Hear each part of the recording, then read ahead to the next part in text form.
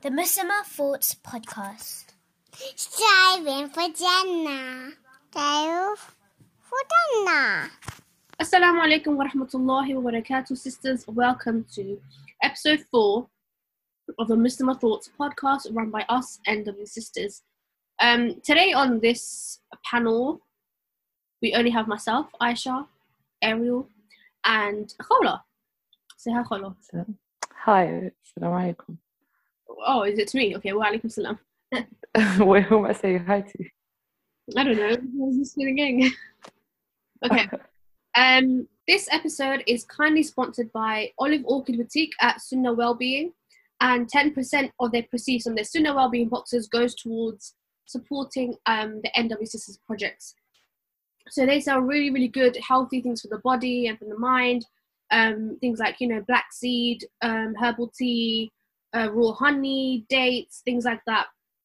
Really healthy things that are good for your body. So check them out on Instagram, Olive Orchid Boutique at Sunnah Wellbeing, inshallah. Kola? So, yeah, basically, we're just saying that this podcast is going to function a bit like free-flowing. We're going to see how it goes, see if people like it, and then we'll just see how it goes from there, inshallah. So, we do want to quickly mention about some changes that have happened to NW Sisters. We're having a little bit absent. We've been a little bit absent in the past couple of months because 3 of our sisters out of the 5 of us are now married. not us two. The other 3 sisters. The married ones who have more time on their hands are the ones doing the podcast. So yeah, along like 3 of us and our sisters are married. It was just one event after another, wasn't it? A henna there, an engagement party there, a wedding there, and then etc. And that's why we were a little bit absent. And then we were all quite busy with work as well. And in regards to changes to our team, there's myself, Aisha, there's Hola, there's Zay, there's Ats, and then there's Lima. Maya used to be part of NW Sisters, as many of you already know. We've collabed with her times, and she was right there from the beginning. So when I first asked her, last year or even more than a year ago now, about setting up NW Sisters, she was amazing, etc. But because Allah Barik, she's doing so well in her own field of fitness, etc., she wants to focus on that. So she stepped down from the role. We will still in future, inshallah, collab with her or do different things with her. It's just she's not a part of NW Sisters, and Sister Lima, who has been a part for a long time, officially joined. When did she officially join? I'm gonna say it was always part of our activities. It was. Events and I think it was right before the online Ramadan event. That's when she officially joined, I think. Okay, yeah. So that's when she officially joined. She was always a part. She always ran the Sunday halakas and things like that. But officially, that's when she joined. So there are 5 of us. But in this podcast, only 2 of us. Carla, do you want to mention where you are right now? Yep, I am in Morocco. Woo, holiday. And how's your holiday going? It's okay. It's not, when you think Morocco, you think, beaches and all of that. Yeah, it's really not that. We're in Casablanca, so it's quite like industrial. There's just like building sites and stuff. But inshallah, it gets more fun in a bit. I don't know, but we'll see. I'm having fun though, because it's just like a breakaway from responsibilities and work and stuff. So I've had the opportunity to chill out a bit, which is good. I'm not complaining, alhamdulillah. Yeah, chilling. Where is it usually in Morocco that people go to for beaches and for tourists and sightseeing and stuff?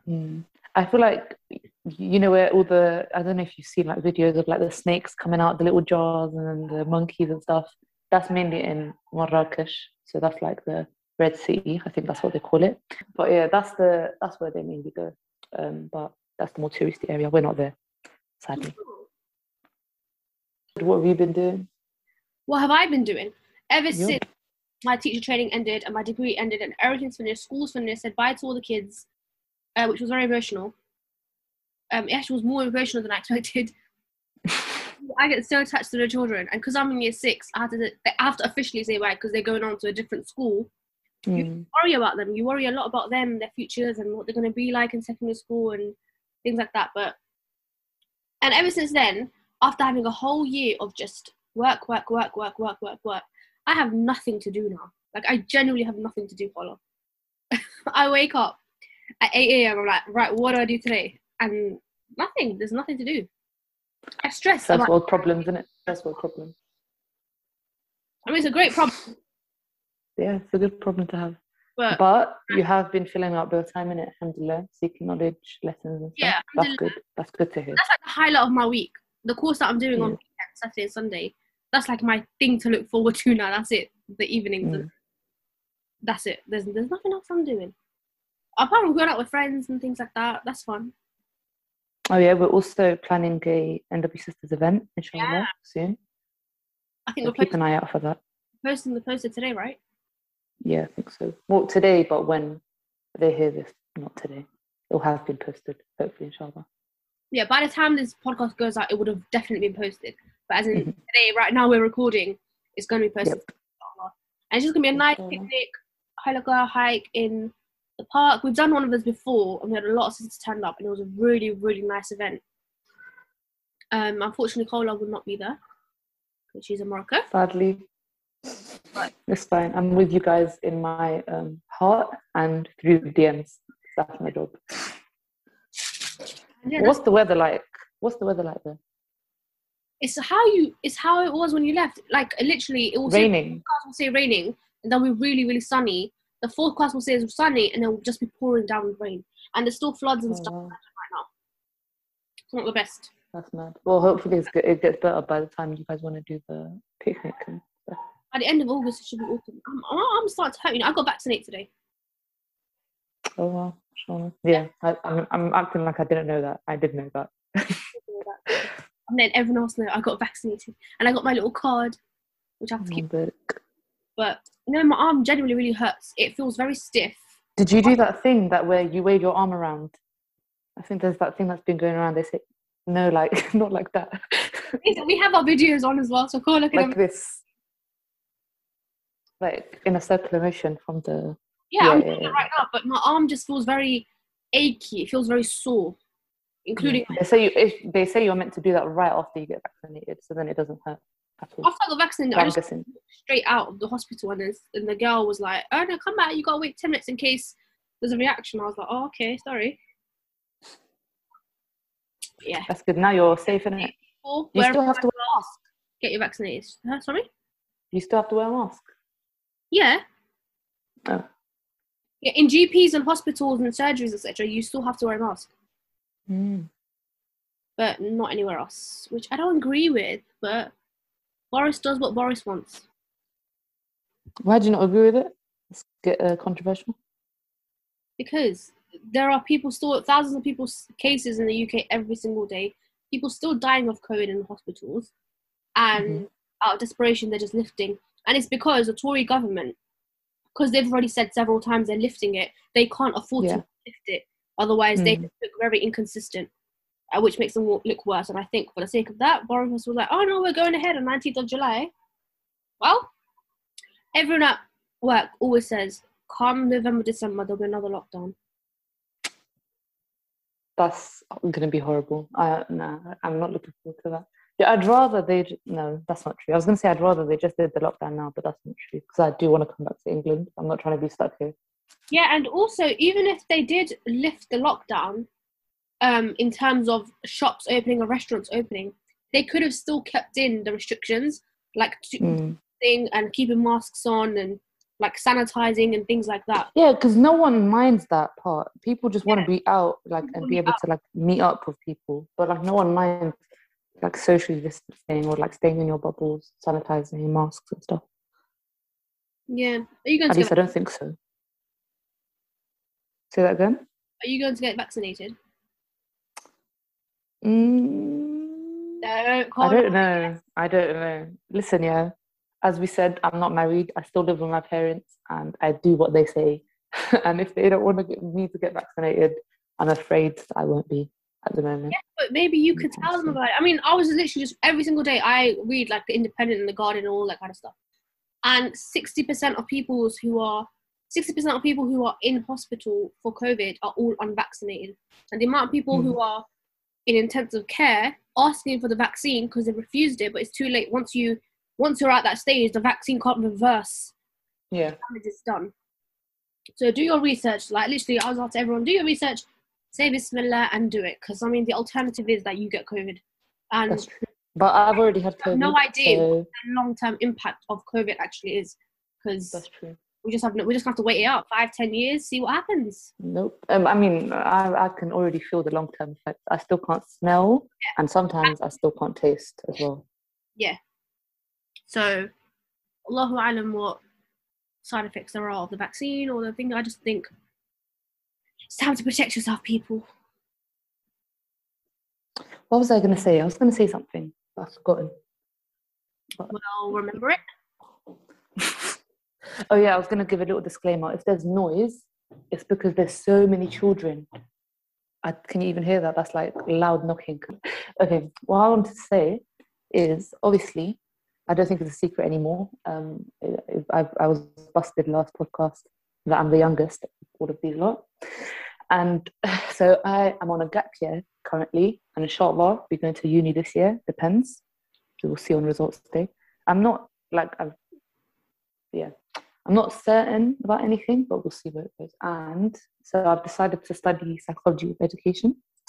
And seeing as I have a professional right here, mashallah, in education, I thought, you know what, let's use this opportunity for some tips, and you can educate me on. Yeah, you. I'm looking. Who's the professional? Oh, is it me?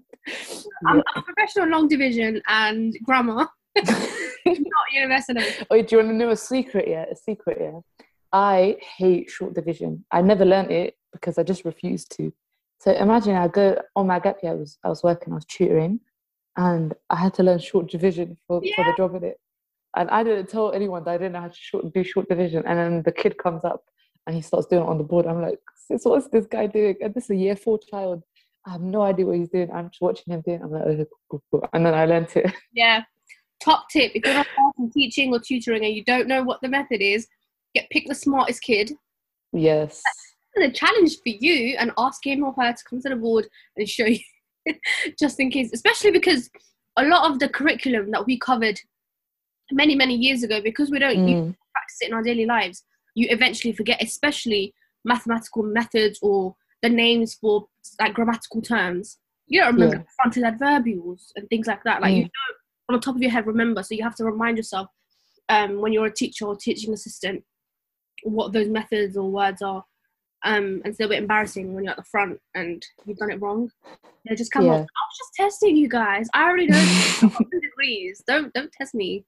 Nah, I made so many mistakes, but obviously you learn from them and didn't make them again after. So you are like sort of a limbo between, like you were indecisive if you wanted to go uni, if you didn't. Like, what's your opinion on it now? Because obviously there are many sisters who might be listening who might want to go university, but there are things stopping them. Whether it's finances, whether it's, do I even need a degree? Yeah, the thing is, that struggle is way too real, because I don't know, when I was younger, when I was like in secondary school, I really wanted to go uni. I had my whole life planned out, but like I think a lot of people tend to like think they have it all planned out. And I was like, yes, I chose my exact uni. I'm like, yeah, I'm going UCL, I'm studying psychology, all of this. And then when I got to like 6th form, it was still there, but then I studied psychology as an A-level, and then I was thinking, oh, do I really want to do this? So a lot of the stuff was like criminology and like relationships and like, I don't know, weird areas of psychology that, first of all, I wasn't that interested in, but second of all, I don't think as a Muslim woman there's a career path in that for me. Okay. So I went through that struggle. And then afterwards, when obviously I didn't get to do my A-levels because of COVID, and I was just like, do I need to go to uni? Because obviously I didn't get into uni because I didn't do my A-levels, and I was waiting to reset some of my grades. Alhamdulillah, I didn't have to at the end. But I was thinking, you know what? And at the time, that's when I started really getting into seeking knowledge, and I think that's when both of us started like giving it a lot of value. And I was thinking maybe I should do like a higher course or go on like an online Islamic university, something like that.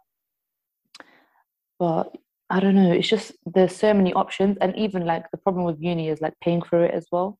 So I know I'm not taking a loan. We've done a halaqah on this before. We've had a post as well.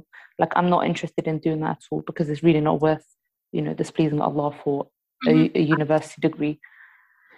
Like it doesn't make sense to me. So that's still a struggle for me right now. Like working, I've like raised a decent amount of money and then also applied to like some scholarships as well. But you don't know the outcome of that until like you're in uni. So like I don't know where that path is going to lead me. So right now at the moment I'm leaving it in Allah's hands and seeing where that goes.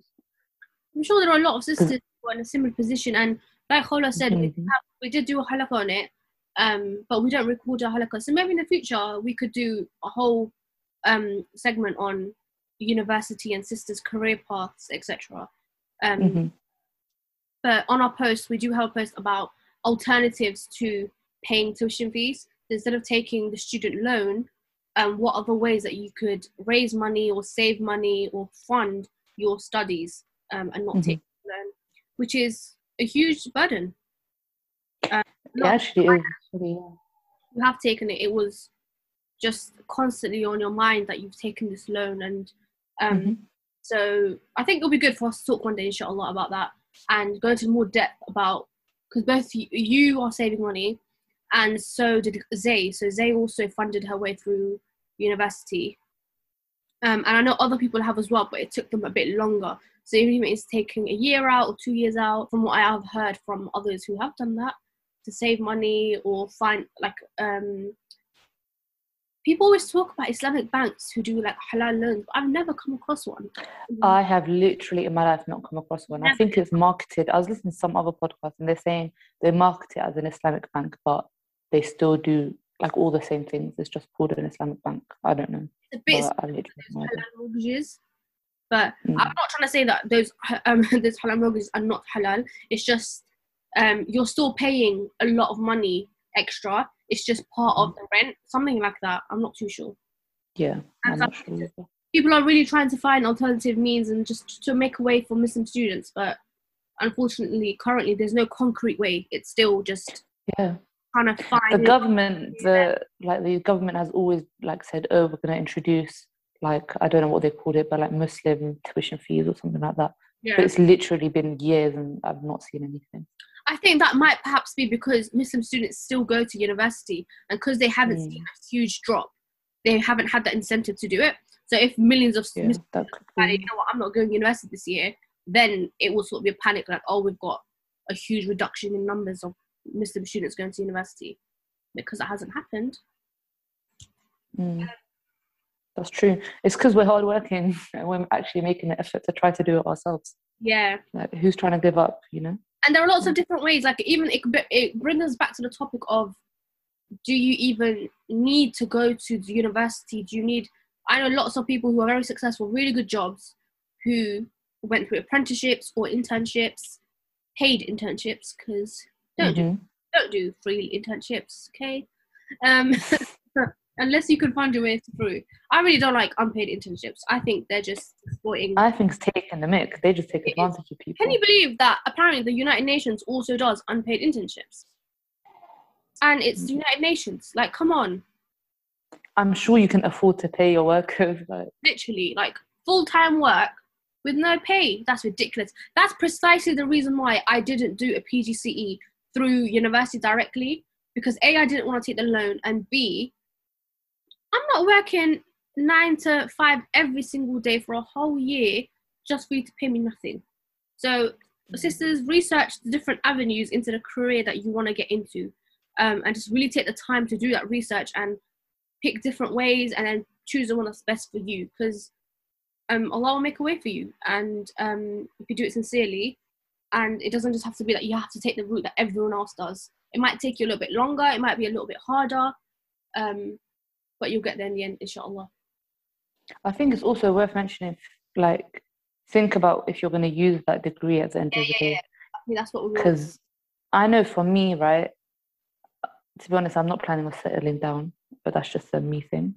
But I know realistically, as a Muslim woman, eventually I'm going to have to settle down, have children, look after my family, stuff like that. Like, that's going to happen. Like, there's no denying it. And I've already decided in my head right now, and I think everyone should like sit down and try to like at least think about it, how you want to raise your children, like what's the way that you want to go about it. And for me, I think homeschooling is a big thing. Like that's a big passion of mine, that I do want to homeschool my children. And if I'm going to homeschool my children, I'm not going to have time in the day to go out and do like a 9 to 5 or a full-time job or anything like that. So it's worth thinking, am I going to be using that career? Like I'm going to pay so much money for this. Am I actually going to use it like after a couple of years' time? That's actually for me. The other side of it is people, like I would see it as like a safety net. So if one, like obviously we plan, but our life takes, goes in different directions and very unexpectedly. So if there did come a time where you would have to work, people, that's true. Like for example, during COVID, thousands and thousands of people lost their jobs. Small businesses had to shut down, and even the big businesses took a huge hit. And those people were not expecting it. So in that environment, you would have to have 2 people working in the household. So I think as sort of a backup, a safety net to have that degree. But that being said, it's important to recognize that a degree is just not enough anymore. Like you need a degree, a master's, like 5 years of experience. And even when you do apply for jobs, you have to go and show like assessment days, like show me these skills and do written essays and do this and that.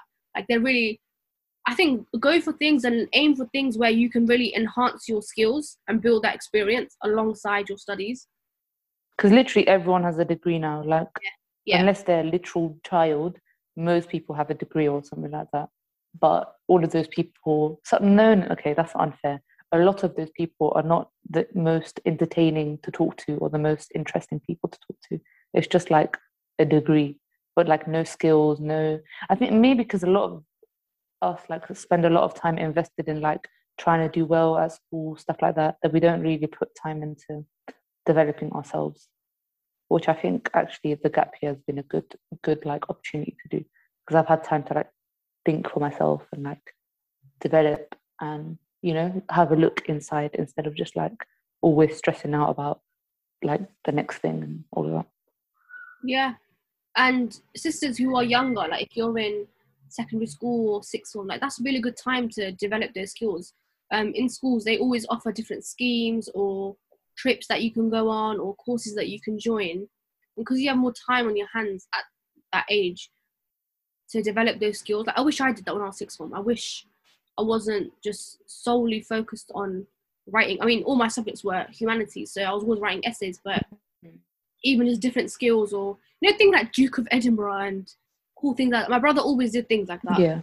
Maybe not Duke of Edinburgh, because that's like you have to sleep over without a mahram and stuff. So maybe not that, but there's like lots of opportunities. An example of like things that schools do offer. Our school, well, I don't know if it was when it was your time, but our school was separated, so it was like it was separated for you as well. Yeah, for a couple of years, and then it got mixed. Okay, yeah. So when I was there, it was separated the entire time. So all the trips were always girls only, and things like that. And so yeah, look out for different things. But even when you are in sixth form or secondary school, or even if you are at uni, especially at uni, do volunteering, do mentoring programs, like really build your skills and experiment, because then that might just help you find what it is that you want to do. Or you might think that is, I've chosen my career. Oh, let me tell you a quick story. So when I was younger, I've always wanted to be like a lawyer. For a good period of time in my life, I wanted to be a lawyer. And then when I was in sixth form, I went on this trip with my friend and my school.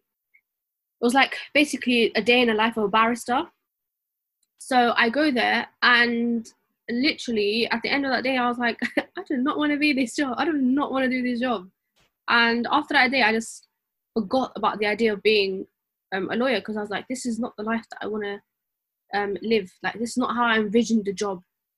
And I think that's so mad, because imagine you didn't go on that job and then you ended up like taking that up as your career path. Imagine if I did a law degree and I decided to do going on to the bar course or whatever, and I hated it. And even at that age, even though I was only 16 years old, the idea of working late hours, and even at a young age of 16, I did think about things like, well, if I have children, then I can't really be coming home, like super late. That's not Mhm. the life that I envisioned for myself, even at that age.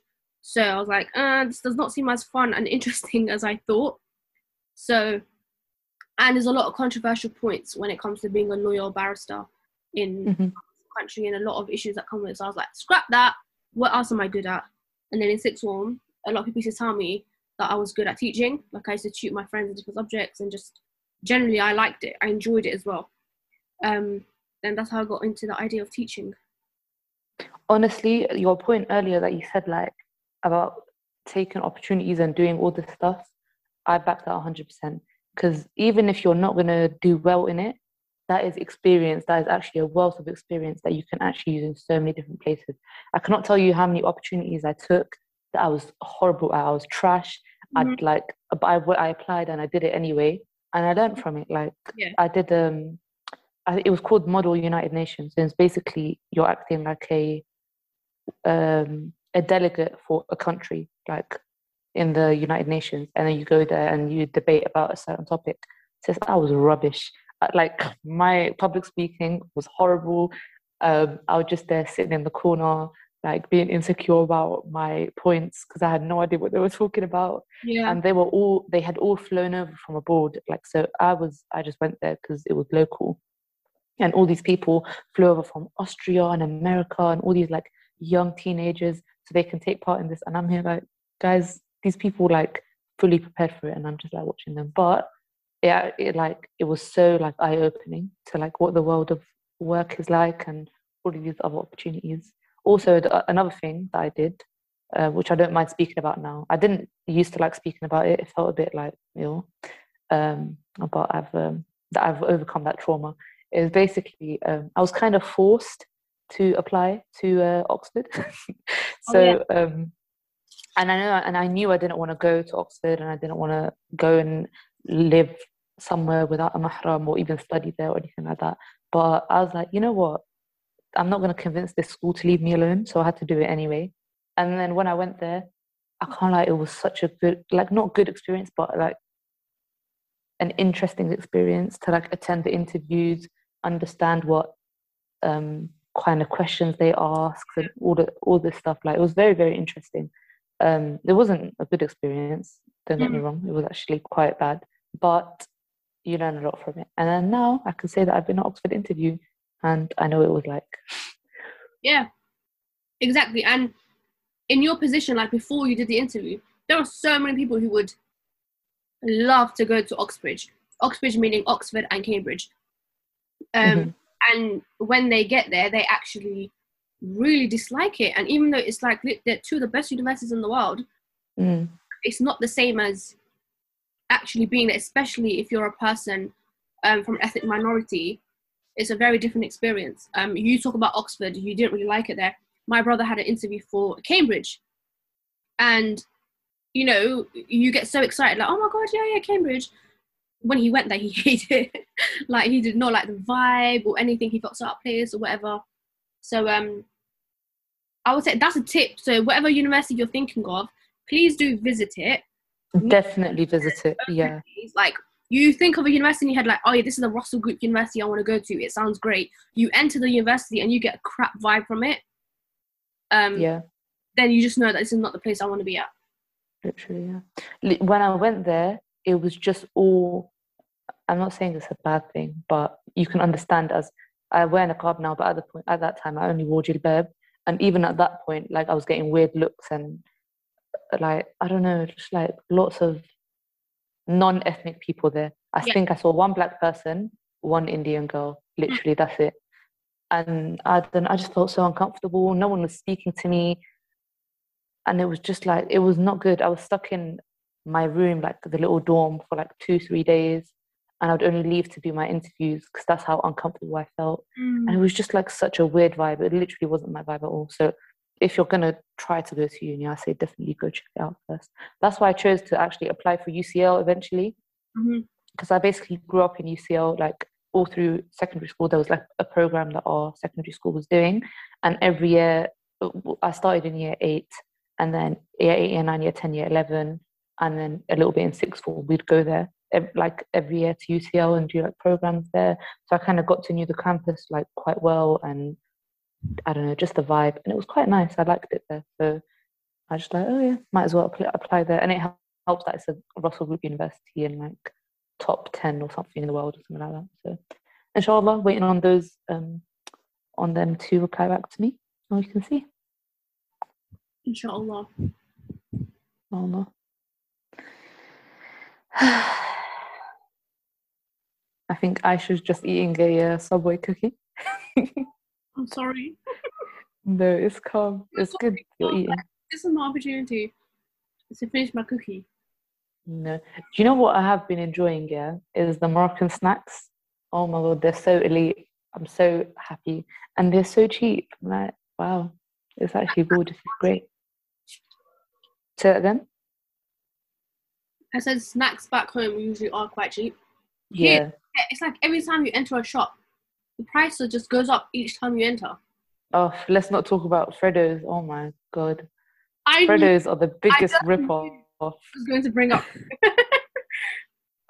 Literally, but if you're trying to like measure how the economy is going in recent years, just look at the price of Freddos. That's the biggest scam. Mine went from, what was it, like 5p to like 35p in a matter of years. And even, you know those crisps, the £1 one? Yeah. I'm telling you, they have reduced the amount of crisps that they have in that £1 pack. They're so tiny. It's like a grab bag now. So a grab bag is even smaller now. Yeah.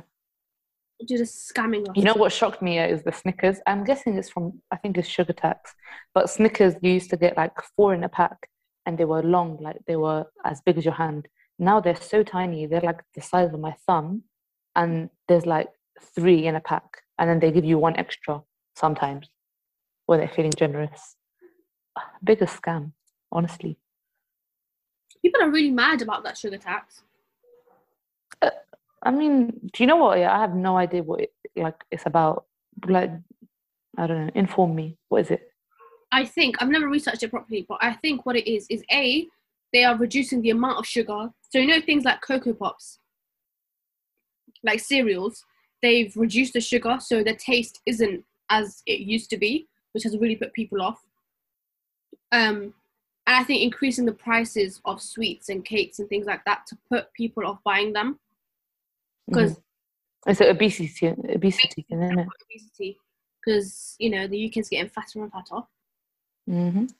I can attest to that. Children are there's too many fat there are too many fat kids around. But you know what it comes back to is, sure, you're increasing the price of the unhealthy food to sort of prevent or to put off people from buying it. But a lot of children and families who live in social deprivation, they can't afford. I was just about to say, yeah. They literally, the borough that we live in, and the schools that we're surrounded by, and the schools where I teach, like literally 56% of these children live in social deprivation. We have projects where we literally, and their parents rely on food banks in one of the richest countries in the world, and they literally cannot afford fruits and vegetables because the prices are ridiculous. So they can't eat the unhealthy stuff. They can't really afford the healthy stuff. So what are we going to do? No, it's true. I was going to say the same thing. Like a pack of strawberries is like £2. £2 for like a little, what is it, 100-gram pack of strawberries. And then you can get like a bag of Doritos or like a 6-pack of crisps for £1. And that's going to that's a more filling snack for your kids. Do you get it? Like, what are you going to buy if you have £1?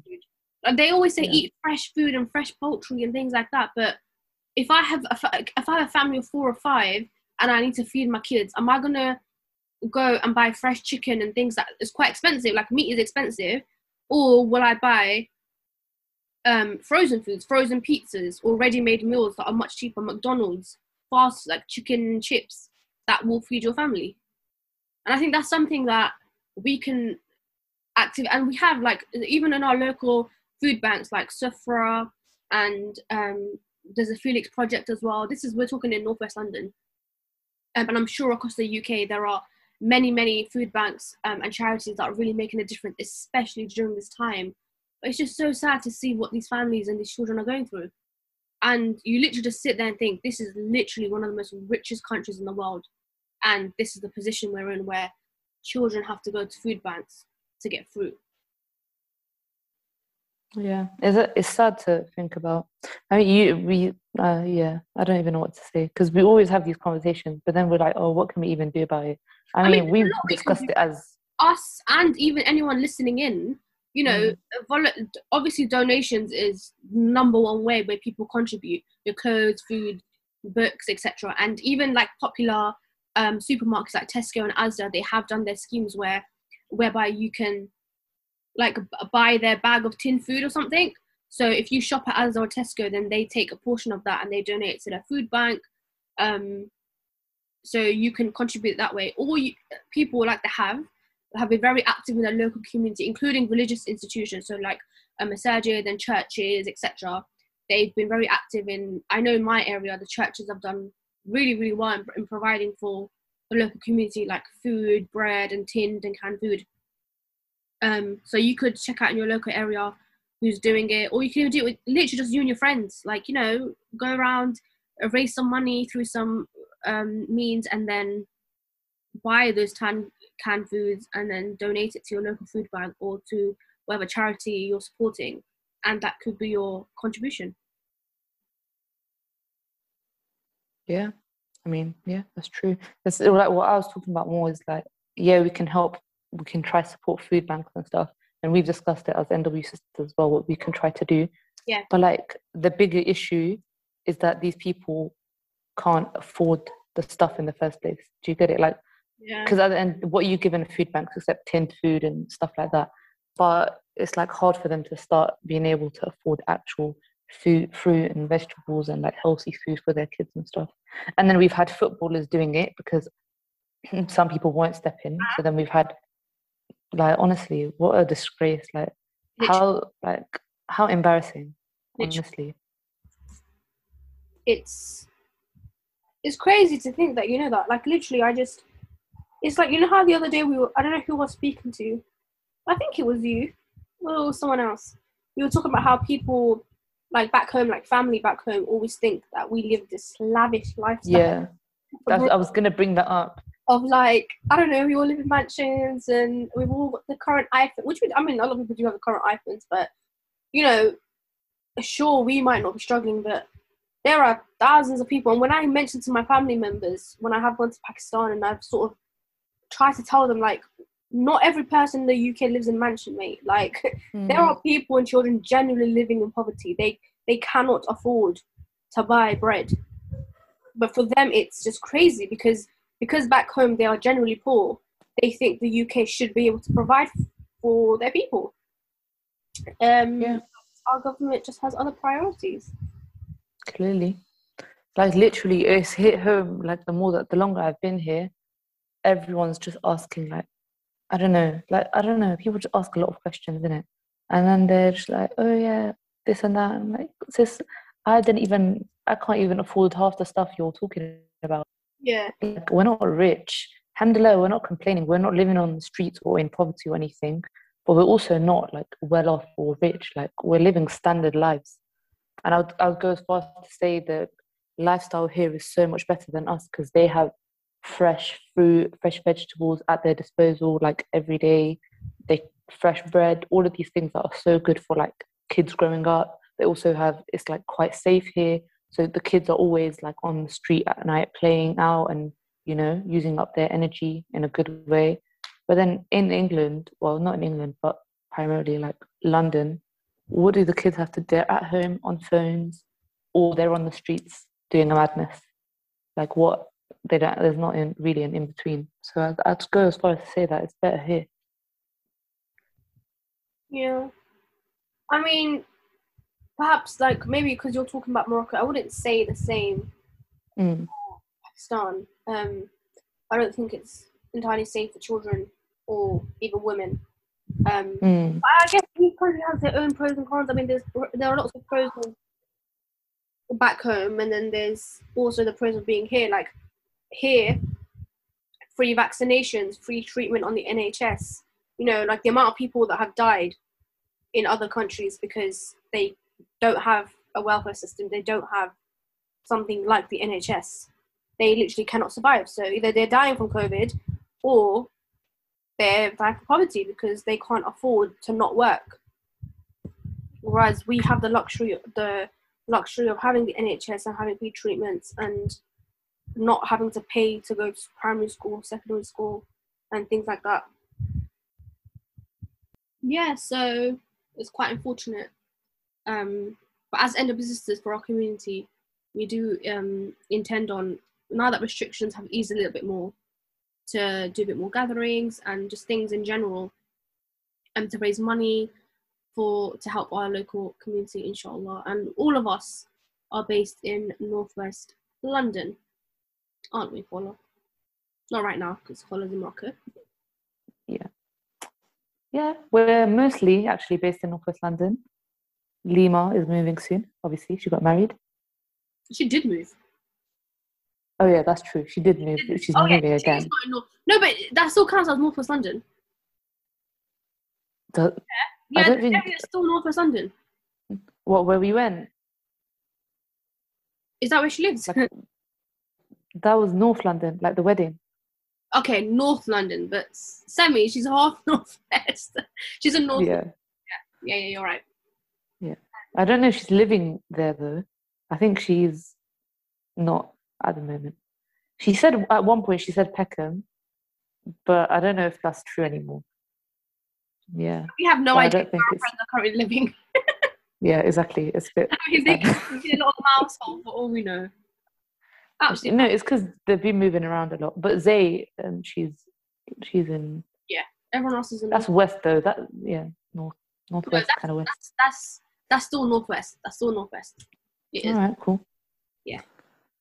Anyway, speaking of wedding season just passed. Well, I think it probably ongoing, but it just passed for us. I think the end of this summer, so when the academic year starts, is when weddings ease down, and then you have a couple more in December holidays. Mm-hmm. Because that's when like venues start to advertise and people do their bookings, etc. What do you think, Khala? Would you have a small wedding or a big wedding? Oh my god, I've already said this. I don't want. There's absolutely tiny weddings, which is literally just in the masjid, and then there's a small wedding, and then there's a big wedding, and then the extravagant wedding. I think would you say that Zay and Lima's weddings were small weddings? I think it was big. I don't think it was extravagant. I think it was big based on the number of guests. But obviously, both of them and their in-laws have quite big families, so they had to have a lot of guests. But I think that's the only thing that made it big, and it's not so much the extravagance, because it was a really nice hall and nice food. It wasn't. I wouldn't say either were extravagant, but I'd say both were like. I would say it was a large gathering of people. That's where it would like. That's it. But I wouldn't say it was like they spent a ton of money on stuff. Because I know from Instagram, because it is wedding season, you see weddings everywhere. People go all out for their weddings, you know. It's mad. Like, I get so surprised by, well, I mean, in my community, which is the South Asian community, there's a lot of events, and the practicing community from the South Asian community don't really do those events anymore. It's just usually the nikah and then like the walima or the reception, and then you sort of just move on with your lives. But the rest of the community, and I can see it, it's just like they'll have a nikah and they'll have a whole dress. And if you know anything about South Asian dresses, like Indian, Pakistani, Bengali dresses, heavy, massive, expensive. Okay, like they are so expensive. So when I see sisters like they have the nikah, it starts with engagement. They have a dress for that, a hall for that, a whole party for that, and they pay for makeup and henna for that too. Hair, henna, guests, food, catering, and then it's the engagement. Then it's the nikah party. Then they do bridal showers as well. Remember, amongst friends. Yeah. Mm-hmm. Bridal showers, henna parties. Yeah. Then it's the actual like big mendi meaning henna party that South Asians do. Then it's the main one that we call the barat, which is basically just like another event. And then it's the walima. And then imagine each of these events, we have a different dress, different jewelry, different shoes, different hair, different makeup, different catering. That is a waste of flipping money, man. Like, that's a waste if I've ever seen one. That's israf at the at the max. That's crazy. I mean, obviously, it's people's money and they can do whatever they want with it. And or maybe our version of extravagance to someone is their norm because they can. Yeah, but Islamically, you're not meant to waste that much money on something so silly and insignificant. So I think that's still an issue, regardless how rich you are. I don't know. I mean, if like for example, for me, spending £2,000 on a dress is absolutely insane. I would never do £2,000 dress. But I mean, I earn a teacher salary, so someone who is incredibly rich or comes from an extremely rich background, or is, I don't know, like they say, a millionaire, for them £2,000 is absolutely nothing. And in their eyes, it's not a waste of money. It's like that's their average spending. That's how much they would usually spend on a dress. I don't know. Yeah, I don't know, but you would never know until you earn that much, and then it puts it into perspective. But we're just speaking out of nothing at the moment. You asked me if I would have a small wedding. The thing is, I can't lie, I don't even want a wedding. I just feel like it's so much hassle. And even the weddings that Lima's and Zay's, like, even, like, I don't know, it's so much stress. Not even, like, not much went wrong, but whatever did go wrong was still too much hassle for me. Like, I don't want to go through that. Bride's sister at Zay's, innit? So I was more stressed out with that. What did you enjoy more? Or do you not want to say? No, I enjoyed both, but both, because I was a makeup artist for both, I felt the stress of both equally the same. Yeah. Exactly. And my mum was doing hair for both of those as well. Yeah, so like, and their mum was doing, Zaya and Paula's mum was doing the hair for both brides. At different events, by the way, it's not the same event, obviously. Yeah. And I was doing the makeup, and because we had no time, literally, we were running out of time, and I was literally on the floor trying to do Lima's makeup, whilst your mum was behind her trying to do her hair, and while someone else was trying to fight people at the door. I was putting her jewellery on. The catering staff trying to come, and we put like little children to be security guards at the doors to try and prevent them from coming in. And Zay just running around in the whole hall, just stressing about the speakers. Literally. So things like that make it stressful, but like you said, it's part of the fun as well. Like, you remember it. Honestly, yeah. It was so much fun. I think if it went smoothly and perfectly, it would just be like another social event.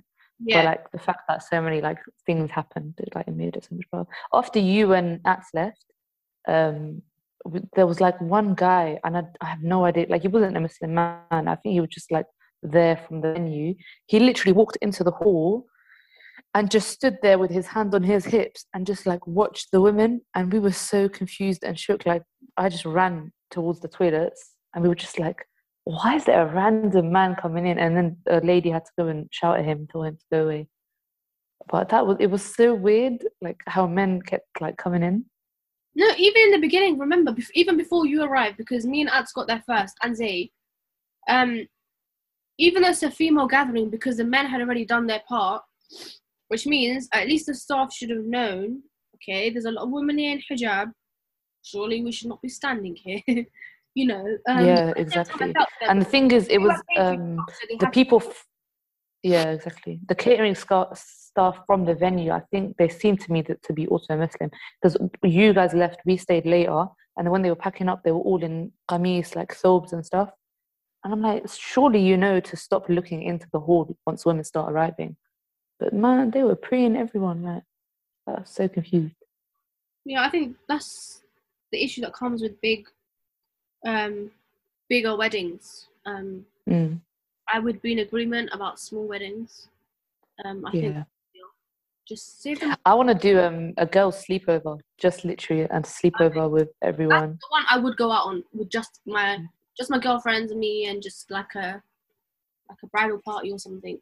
Yeah, that'll be so good. Sure. But yeah, a wedding is stress, especially in our culture. It's not mixed, alhamdulillah, but at the end, the bride will come in, like all the family will leave, and the groom has to come in for like photos and stuff. And I literally can't imagine doing that. Like, how awkward. Yeah, that is awkward. It's just the weirdest thing. I don't know. I mean, oh my god, I can't even think about it. It's so awkward. And then even without the groom, the fact that you have to be in pictures. Ew. Yeah. You don't like taking pictures? No, I hate photos. And I hate Yeah. I hate being the center of attention where people can see me. Yeah.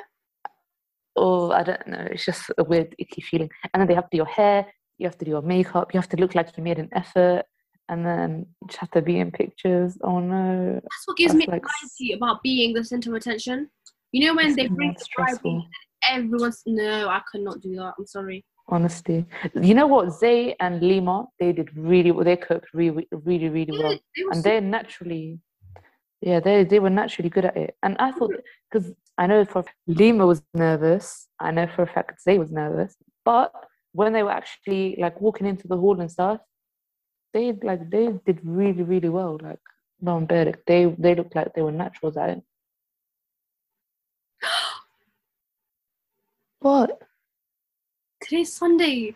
I'm supposed to be on my lesson right now.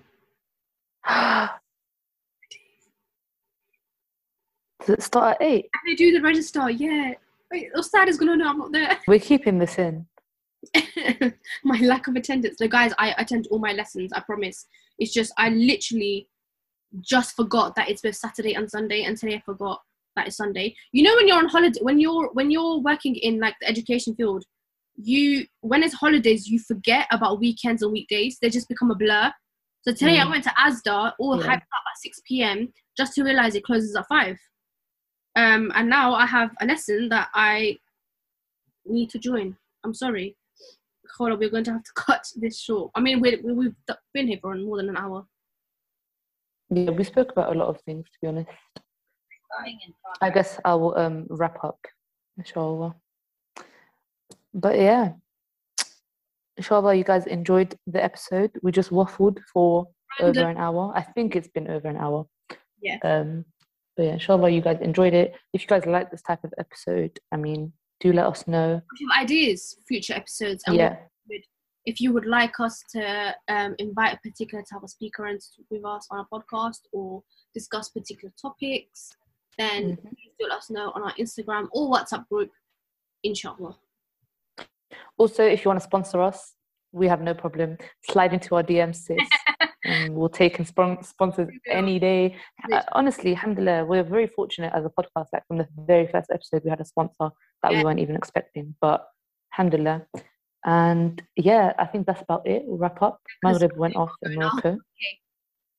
So yeah. Assalamu alaikum.